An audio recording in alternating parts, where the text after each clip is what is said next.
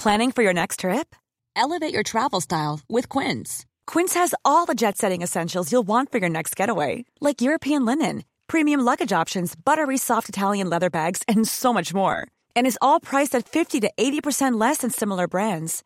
Plus, Quince only works with factories that use safe and ethical manufacturing practices. Pack your bags with high-quality essentials you'll be wearing for vacations to come with Quince. Go to quince.com/pack for free shipping and 365-day returns. Hey, it's Ryan Reynolds, and I'm here with Keith, co-star of my upcoming film, If, only in theaters May 17th. Do you want to tell people the big news?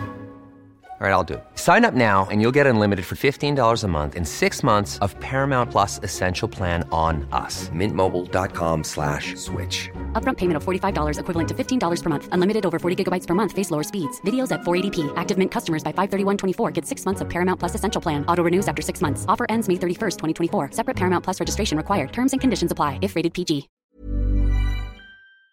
Hello there, this is Eat, Sleep, Work, Repeat. I'm Bruce Daisley. It's a podcast about making work better.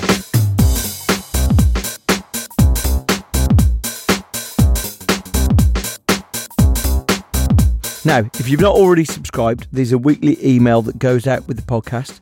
And this week's included a brilliant article on how teams that are small seem to be more radical. There's also a couple of discussions about the work of Professor Adam Grant, who's been a former guest on the show, but is incredibly prolific. And there's a really good article on laughter in teams. And the laughter in teams article is from some research that NASA is looking at when it comes to sort of casting their first expeditions to Mars. NASA looked at the success of different teams in isolation in Antarctica, and it seemed that when there's a joker in the team, someone sort of gifted in the art of lightening the mood, it helps improve the overall morale of the team. So I found that fascinating. In The Joy of Work, I talked about how the successful Cambridge boat race team, I think in 2008, whose performance was transformed from losing a practice tie to winning the boat race when they promoted a funny colleague to the boat. And that was interesting because he wasn't by any stretch the best performing athlete, but they all just felt themselves to be sort of better in a better mental state when he was present. So interesting research on that one. And it's a really neglected component of a happy team. If you've read The Joy of Work, you know I'm obsessed with it. So it leads us on to today's guest. Robert Provine's 2000 book, Laughter, is a real page-turner of research about one of the most enjoyable but least studied aspects of modern life. And he's gone on to cover laughter and other human behaviours in his 2013 book, Curious Behaviour, Yawning, Laughing, Hiccuping and Beyond. Provine is the world's expert on the subject. When we talked to Professor Sophie Scott in the live episode of Laughter at Work this time last year, she mentioned Professor Provine several times. And I love the fact that he was the main consultant on products like Tickle Me Elmo. So there's a fascinating discussion. Laughter seems to be a signal of a couple of things, safety and play. And he makes a really interesting point at the end about the current state of politics being filled with the opposite of laughter, which is fear and anger. There was a really interesting exercise a few years ago, and this was sort of called out and mentioned in Dan Lyon's recent book, Lab Rats. But the exercise was conducted by Dan Ariely, and it looked at the data from an organisation called Great Place to Work.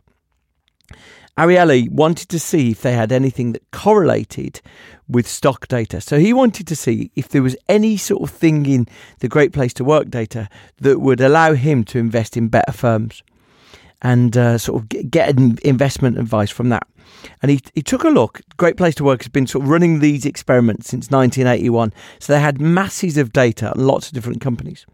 And he looked through all of it. And there was one factor that leapt out. There was one thing that seemed to correlate with good investment decisions. But it was an odd thing. It was safety.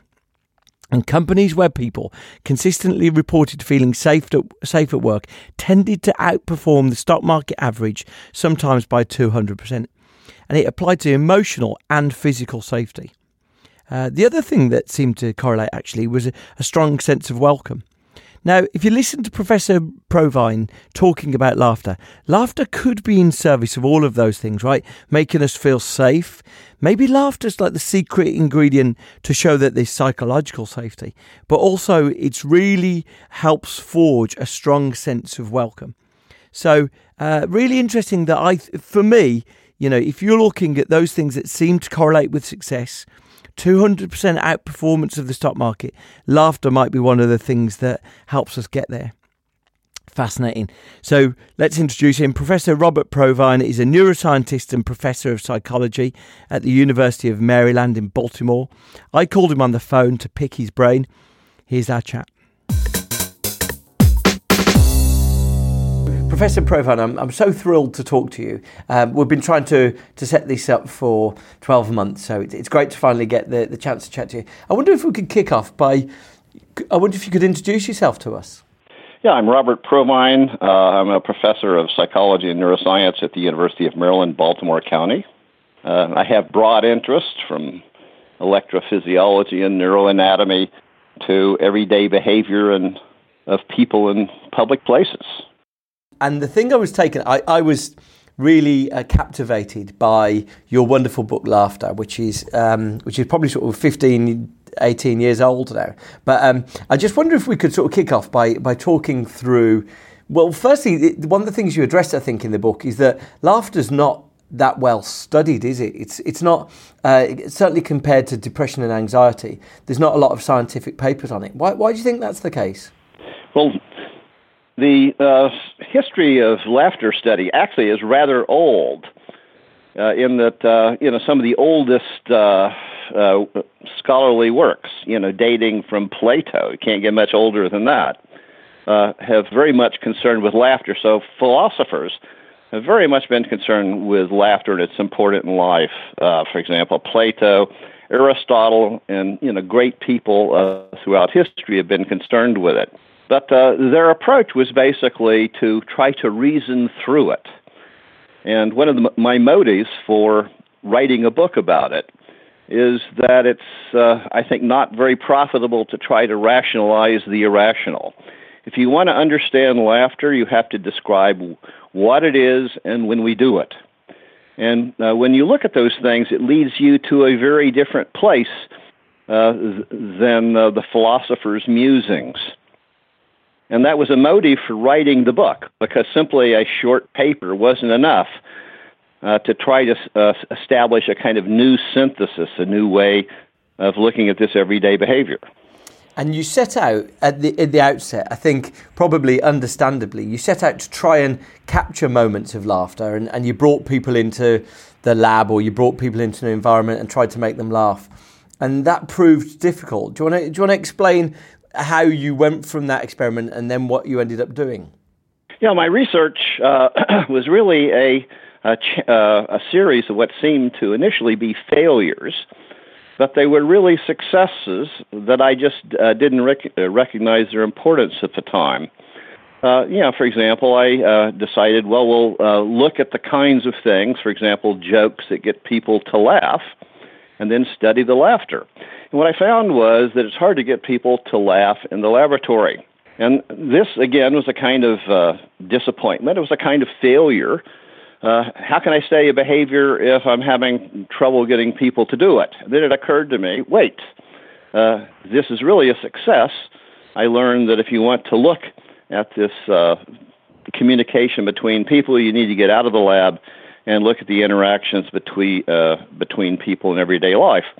This was a kind of novel approach to me, who has traditionally been a rather lab-bound scientist. Okay, so I went out to look at laughter in public places. And there I was met with another surprise, another disappointment, but a success in disguise. What I found was that when I wanted to study what happened before people laughed, one of the things that I found was, wait, the person talking to another person is actually laughing more than the person they're talking to. And I thought, oh no, this is a big problem. What am I going to do? And then I discovered that on average, speakers actually laugh more than the person they're speaking to. That hadn't been understood previously. And why was that the case? Because you're exactly right. It'd be sort of counter to what we'd expect. If someone described you a scene where the speaker was laughing more, I think we often imagine that speakers laugh less, right, than the audience. Yeah, it's because we have this, I think, an inappropriate scenario a stand-up comedy as a model for everyday laughter, and that fails in a number of counts. For example, stand-up comedy, where you have a comedian telling jokes to an audience that laughs. A good comedic performer is not supposed to laugh themselves. Okay, so everyday behavior shows that, while both speaker and audience laugh a lot, the speaker actually, on average, laughs somewhat more. So that was a surprise. There was another way in which we found that stand-up comedy was a bad model for everyday behavior.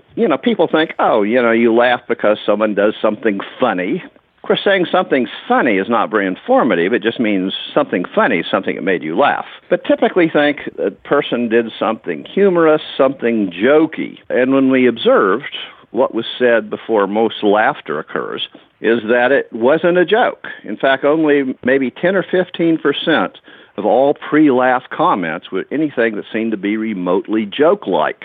This was another surprise, and I think, wait, we didn't miss something. This is not one of those times where you think, well, you had to be there. If you were there, you would have seen there's all these other kinds of subtle cues. And that's not really the case. You can test this as well as a number of other things that we're going to discuss.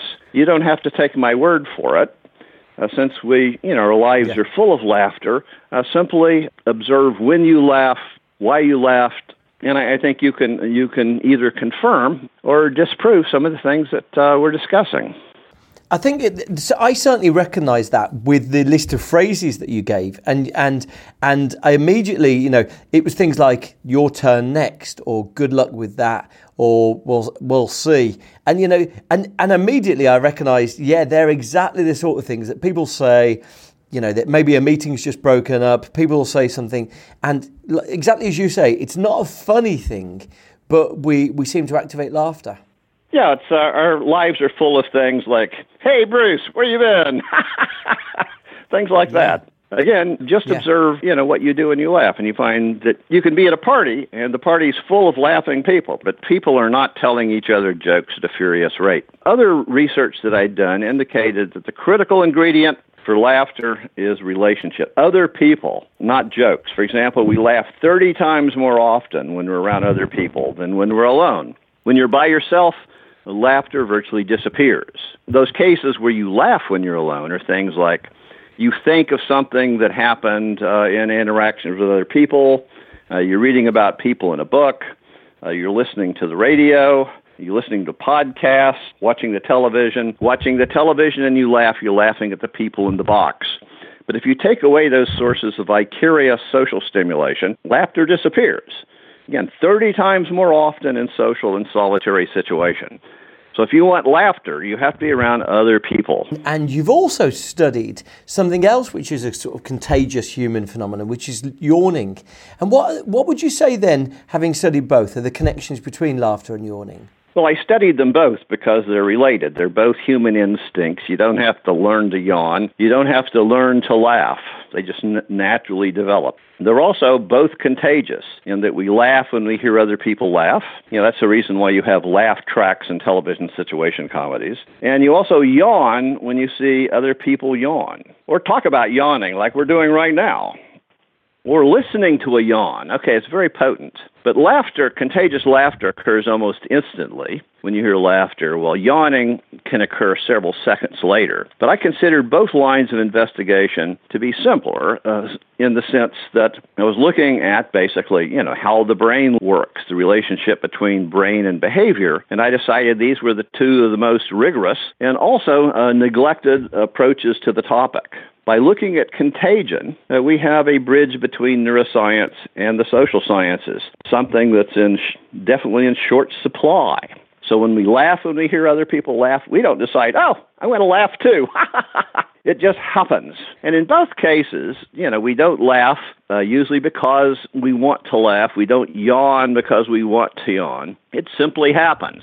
So we go laughing our way through life, obeying a kind of instinctive biological script. We have this notion that we're rational beings in total voluntary control over behavior. But laughter, like yawning, shows that this isn't true. For example, if you ask, well, I'll ask you right now, will you laugh for me, please? Yeah, you know that it's going to be sort of an uncomfortable artificial laugh, right? In fact, even the thought of just trying to do it now makes me feel uncomfortable. Yeah, most people, about half people will say, well, I can't laugh on command. And the other half will try and fail rather miserably, instead of giving you something like, ha, ha, ha, ha, ha. Okay, not convincing. Actors, of course, are going to be better at this. Throughout the years, from the ancient philosophers to the present, there's this notion that laughter, we speak ha-ha the way we would speak a word in speech. And this is clearly not the case. Because, for example, will you say ha-ha? Ha-ha. Okay, that's easy. But if you ask someone to laugh, you're going to find that most can't do it persuasively. So we go through life, laughing our way through life. It's not under conscious control. We are not the rational beings we fancy ourselves to be. So So why are we doing it? So is it about synchronizing ourselves with people around us? Why would we have these involuntary reactions? Well, we are synchronizing ourselves with others. Whether we yawn when you see another person yawn or laugh when we hear another person laugh, we're sort of bonding with that other individual. So this is the kind of behavior that bonds us and promotes relationships. Laughter brings us together. Again, much of the talk about laughing our way to health and so on, which is sort of an iffy thing. I think clearly a life well lived is going to be full of laughter. But is laughter going to make us happy? Is laughter going to make us healthy? Perhaps not. Maybe healthy people simply laugh more. But if we ask the question, what is laughter? It suggests some important things here. Laughter is the sound of play. If we trace the evolution of laughter from our ancient primate relatives, and we can do this by studying chimpanzees and other great apes, they too laugh. If you tickle a chimpanzee, or they tickle each other, they produce their version of the laugh, which I'll provide a version of this, seeing that humans are really a chimpanzee in good standing. I'm qualified to do this. Here's a chimpanzee laugh. It's a kind of panning sound, okay? It sounds different than human laughter in that if you take that sound and you play it to an audience, a naive audience, doesn't know what the sound is, and ask them what they're hearing, no one volunteers they're hearing laughter. They may say, I'm listening to panting, maybe a dog. I'm listening to people having sex. Some people say it sounds like sanding or sawing. Anyway, that gives us a hint. First of all, other animals laugh, but they laugh with somewhat different vocalization. In those cases, it's like pant, pant as the chimpanzee laughter. They make one sound per inward and outward breath. This is different. This evolved into the human laughter where we chop an outward breath. So pant, pant became ha, ha, ha. So in humans, our ha, ha, ha sound involves the chopping, the parsing of an outward breath. Just as I'm talking to you now. Chimpanzees don't laugh that way. They make one sound per inward and outward breath. In fact, contrasting human and chimpanzee laughter may indicate why we can talk and they can't. They don't have sufficient breath control to modulate an outward breath. In the contentious area of ape language, everyone agrees that you can't teach a chimp to talk. You can teach them to sign, but you can't teach them to talk. The reason is they can't make the fancy sounds like I'm talking to you right now, is parsing an outward breath to make sounds. They can't do it. Who would have guessed that breath control is the key to the reason why we can talk and other animals can't, is breath control, and laughter provided the key. Who would have guessed it? And tell me, though, I think the way that you describe it in the book is that you say, effectively then, whether it's chimpanzees or whether it's humans, effectively then, there seems to be a function served by laughing, and it seems to be, to some extent, showing each other that there's safety there, and you mentioned play. But you describe laughter as closer to an impoverished human song, like a bird song. Do you want to just explain what you mean by that? Yeah, laughter is a species typical, meaning that all members of our species do it. It's a play vocalization. It's a signal that I want to play with you, I'm not attacking you. So in chimps, they make this Actually, dogs make a kind of panting sound like that, too, when they want to play. So the sound of laughter really started out as the sound of labored breathing during rough and tumble play. And then the sound of labored breathing became the signal for play. And that's the signal that chimps, for example, send to each other. In our case, it's one step removed. So instead of going pant, pant, the way our ancestors did, we go ha, ha. And that's a symbol that I want to play.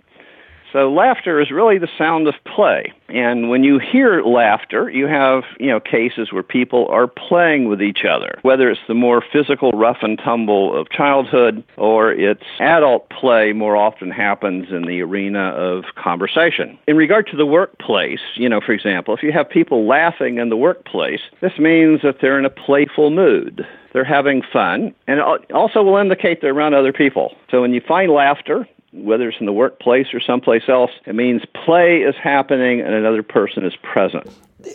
So connect those two things for me, because I can definitely see laughter working in a scenario of playing. But you also said that we find ourselves laughing in work environments where nothing funny has taken place. So is it because we're trying to reactivate that sense of playful safeness? Are they different or the same, the notion of play and the notion of safety?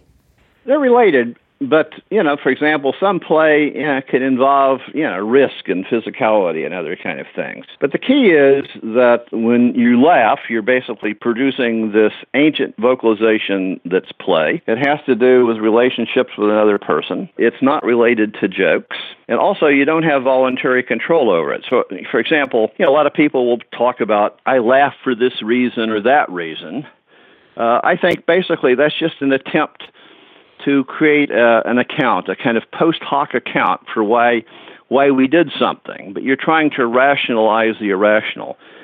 A better approach, and the one that I've taken in my research, is basically simply observe what people do. Don't ask them why they did it, because first of all, they don't know, and you're not going to get good information about that. They may say, I laughed because I was nervous. I laughed to put someone else at ease, whatever. And I think, no, none of those things are really true. That's just an attempt to try to explain what you did, because people are not willing to accept the fact that it just happened. Suggesting that something just happened doesn't mean that there is not a script, a kind of underlying lawfulness of it. I think that is one of the exciting things that, I learned in pursuing this, is we humans, are not like a captain of our ship, guiding ourselves through the shoals, avoiding icebergs and so on. Basically, all this is happening at an unconscious level. Of course, just because it's unconscious doesn't mean that it's not lawful, it's not predictable. I guess, once we've established that it's serving a role in a work environment where it's signalling safety, it's to some extent sort of forging a connection with other people. Is there anything that we, and you'd presume that all of those things are desirable in a work environment, is there anything we can do to stimulate more laughter? Yeah, if you want more laughter, you need to be around people, and you need to be in a lower pressure, playful environment. The situation that produces the most laughter actually is a male talking to a female. The female audience laughs the most. Also, females talking to males laugh more than a male talking to a female. Hang on, so there's something in that, right? So firstly, why do females laugh more than males? And secondly, is there a power thing in the way that laughter is distributed then? Yeah, there may be, but as in my other work, I didn't start off with any kind of assumption. I just observed what's happening. For example, worldwide, and a lot of my results have been replicated in other culture almost exactly, we find is, for example, class clowns in school are almost always male. Also, if you look at everyday life, who talks and who laughs, the people talking that's most reliably followed by laughter are males. So both males and females laugh more when a male than a female is talking to them. But then again, since laughter is not consciously controlled, this isn't an issue where males decide, I'm not going to laugh when a woman is talking to them. It just happens. And it may very well reflect power relationships.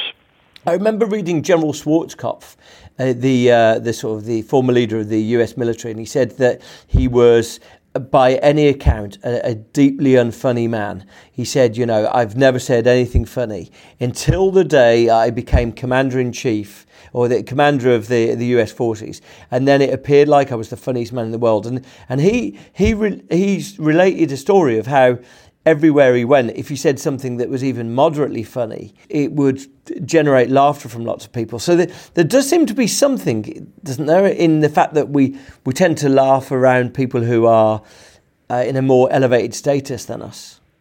Yeah, and it's always safer to laugh with people in power than laugh at them.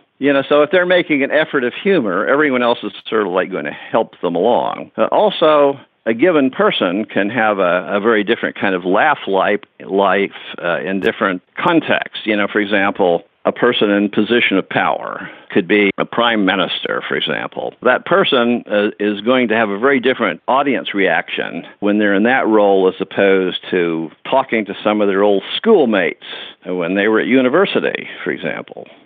So you might be laughing along with your old pals, but in a position of authority, there may be a lot less laughter except laughing with. Laughter is downward typically. For example, a person in power can make fun. For example, the unfortunate American president we have is very good at ridicule, has no sense of irony and no sense of self-deprecation.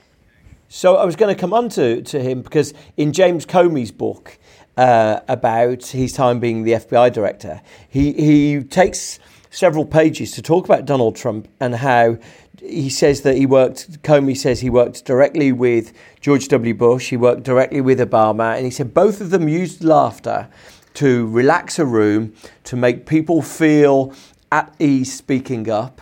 They used laughter to ridicule themselves, to sort of level the hierarchy in a room. And Comey observes in the whole time that he was with Trump, he never saw him laugh. But when he did laugh, it was always ridiculing people. Do you want to just explain that then? Yeah, well, also there was an amusing incident with Trump speaking to the United Nations last year. When he was talking about he had the most successful American administration for the first 2 years in history. And the audience laughed at him. That's right. I think he couldn't relate to that. Basically he doesn't have a category for that. So, I'm afraid irony has died. He was completely bemused by it, wasn't he? He didn't quite understand. He just sort of stopped, and I forget exactly what he said. He says, "You laugh. That's fine. That's fine." It was something like that. He couldn't. It was like this real dissonance in his head. He couldn't quite take it in, could he? No, he couldn't. But that's an important part of, again, the just as talking with, listening to other people, and laughing along with them is an important part of bonding. That's a difference between bonding and pontificating. Which I guess explains, in James Comey's description, it explains how George W. Bush and President Obama used laughter. They used laughter as a way to relax the people around them, to some extent build a bit of psychological safety, to that people would feel more comfortable in contributing. And they seem to use laughter in a classic way. Yeah, in my book, I talked about, for example, American presidents who were particularly adept at this. And actually, one of the first American presidents to hold a television press conference, and of course he did it because he was good at it and the press loved him, was John F. Kennedy. He was funny, and yet it didn't diminish his role as leader. It's a delicate line. You mentioned Schwarzkopf, but how many funny generals are there? American generals may be very funny when they're talking about some of their old buddies back at West Point, but they're not funny as commander. Basically there you're not looking for so much relationships as, a general means that basically you have general responsibilities. There's the weight of commands. So they're basically telling you people what to do, and they better do it. Because laughter also seems to activate creativity. Or, in what I saw was that it seems to, maybe it's back to that sense of play, actually. Maybe that's why it's sort of by making people more relaxed, they seem to be more willing to expose themselves and give more expansive ideas? Yeah, I think that you're going to be more creative in the workplace if you see the work as an extension of play, as opposed to just turning the crank. And I think, for example, laughter is a sign that play is going on in the work environment, and that's a positive thing. And as opposed to a lot of people who've seen traditionally laughter as something that, like we can laugh our way to health, I think, which is a more tenuous proposition. And I'm certainly not arguing against laughter, feeling poorly, where laughter may be beneficial, but maybe since laughter is a sign of social relationships, maybe we've misplaced our priorities. Maybe if laughter does contribute to good health, it's because laughing people are engaged in playful relationships. So there's the social component as well as the play component. Yeah, I don't mean to be the skunk at the tea party here. I'd say laughter feels good when we do it. Isn't that enough? Does it have to cure cancer or make your kidney disease go away? I think no. And to the extent in which it may contribute to good health, it may be simply the role of play and the role of relationships. Okay. So it's almost like laughter exists in a relaxed environment, and a relaxed environment might lead to better health. But the notion that you can laugh your way to good health is probably a leap too far. Yes, I believe it is. Tell me this: it's been one of the things you've studied. But would you say that in the world we live in now, laughter is less frequent, or certainly the reason I enter that with a vested interest, I feel that people laugh less at work now than they might have done in the past, and I'm not sure if that's me romanticising that, or having rose-tinted glasses looking at the past. What's your view on it? Well, I believe that you're probably right there. My guess is that serious science, I'm not talking about simply competence, but I mean people that are really working at the frontiers of their discipline. We're talking about a work week that probably starts at 60 to 80 hours a week. And of course, there's some hardcore techies that say commitment starts at 100 hours a week. And there's a lot of people that do that. That's a challenging thing. Also, I find the political environment, we talk about whether it's National Socialist in Germany or the Soviet regime, or could even have more democratic regimes these days, whether it be May in the UK or Trump, especially, for example, Trump basically bases his power base depends upon fear and anger. And fear and anger are not conducive to laughter, except the occasional ridicule. Imagine the softest sheets you've ever felt. Now imagine them getting even softer over time. That's what you'll feel with Boll & Branch's organic cotton sheets. In a recent customer survey, 96% replied that Boll & Branch sheets get softer with every wash. Start getting your best night's sleep in these sheets that get softer and softer for years to come. Try their sheets with a 30-night guarantee. Plus, get 15% off your first order at bollandbranch.com. Code BUTTERY. Exclusions apply. See site for details. Hey, it's Paige DeSorbo from Giggly Squad. High quality fashion without the price tag. Say hello to Quince. I'm snagging high-end essentials like cozy cashmere sweaters, sleek leather jackets, fine jewelry, and so much more. With Quince being 50 to 80% less than similar brands. And they partner with factories that prioritize safe, ethical, and responsible manufacturing. I love that. Luxury quality within reach. Go to quince.com/style to get free shipping and 365-day returns on your next order. Quince.com/style.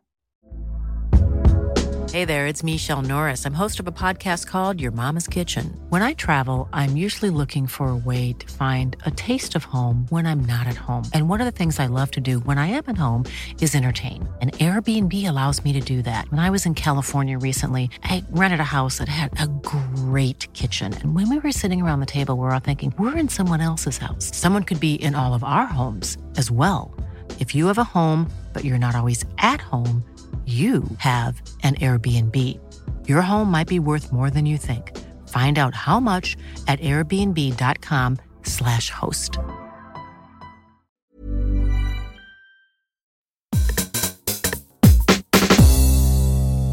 We covered a lot there, right? If you're interested in this, do check out Professor Provine's books, Laughter and Curious Behaviour.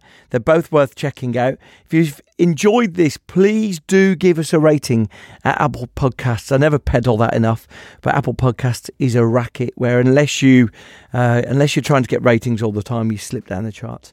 If you've enjoyed it, so do give us a rating and recommend it to a friend. You can always connect to me on LinkedIn, or you can sign up for our email, and you'll find that with all the podcast episodes at eatsleepworkrepeat.fm. So you can sign up and receive that email now. Thank you for listening. See you next time.